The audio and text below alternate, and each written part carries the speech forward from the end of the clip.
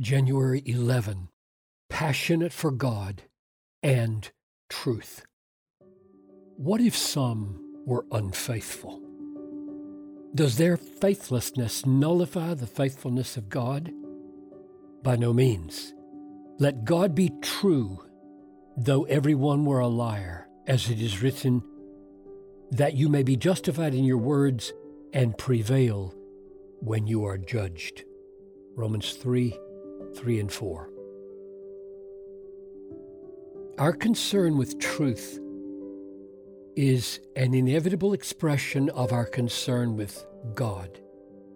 If God exists, then He is the measure of all things, and what He thinks about all things is the measure of what we should think. Not to care about truth is not to care about God. To love God passionately is to love truth passionately. Being God-centered in life means being truth-driven in ministry. What is not true is not of God. Ponder these 4 sets of texts on God and truth. 1. God is truth. Romans 3:3 and 4. God the Father. What if some were unfaithful? Does their faithlessness nullify the faithfulness of God? By no means. Let God be true, though everyone were a liar. John 14:6. God the Son. Jesus said to him, I am the way, the truth, and the life. No one comes to the Father except through me. John 15:26. God the Spirit. When the Helper comes, whom I will send to you from the Father, the Spirit of truth, who proceeds from the Father, He will bear witness about me. 2. Not loving the truth is eternally ruinous. 2 Thessalonians 2:10.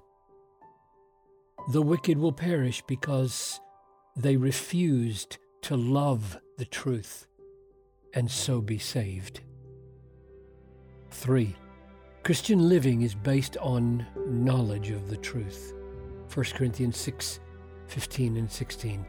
Do you not know that your bodies are members of Christ? Shall I then take the members of Christ and make them members of a prostitute? Never.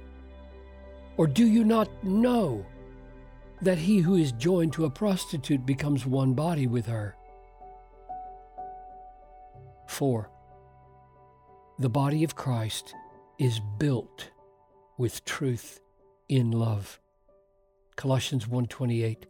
Him we proclaim, warning everyone and teaching everyone with all wisdom, that we may present everyone mature in Christ.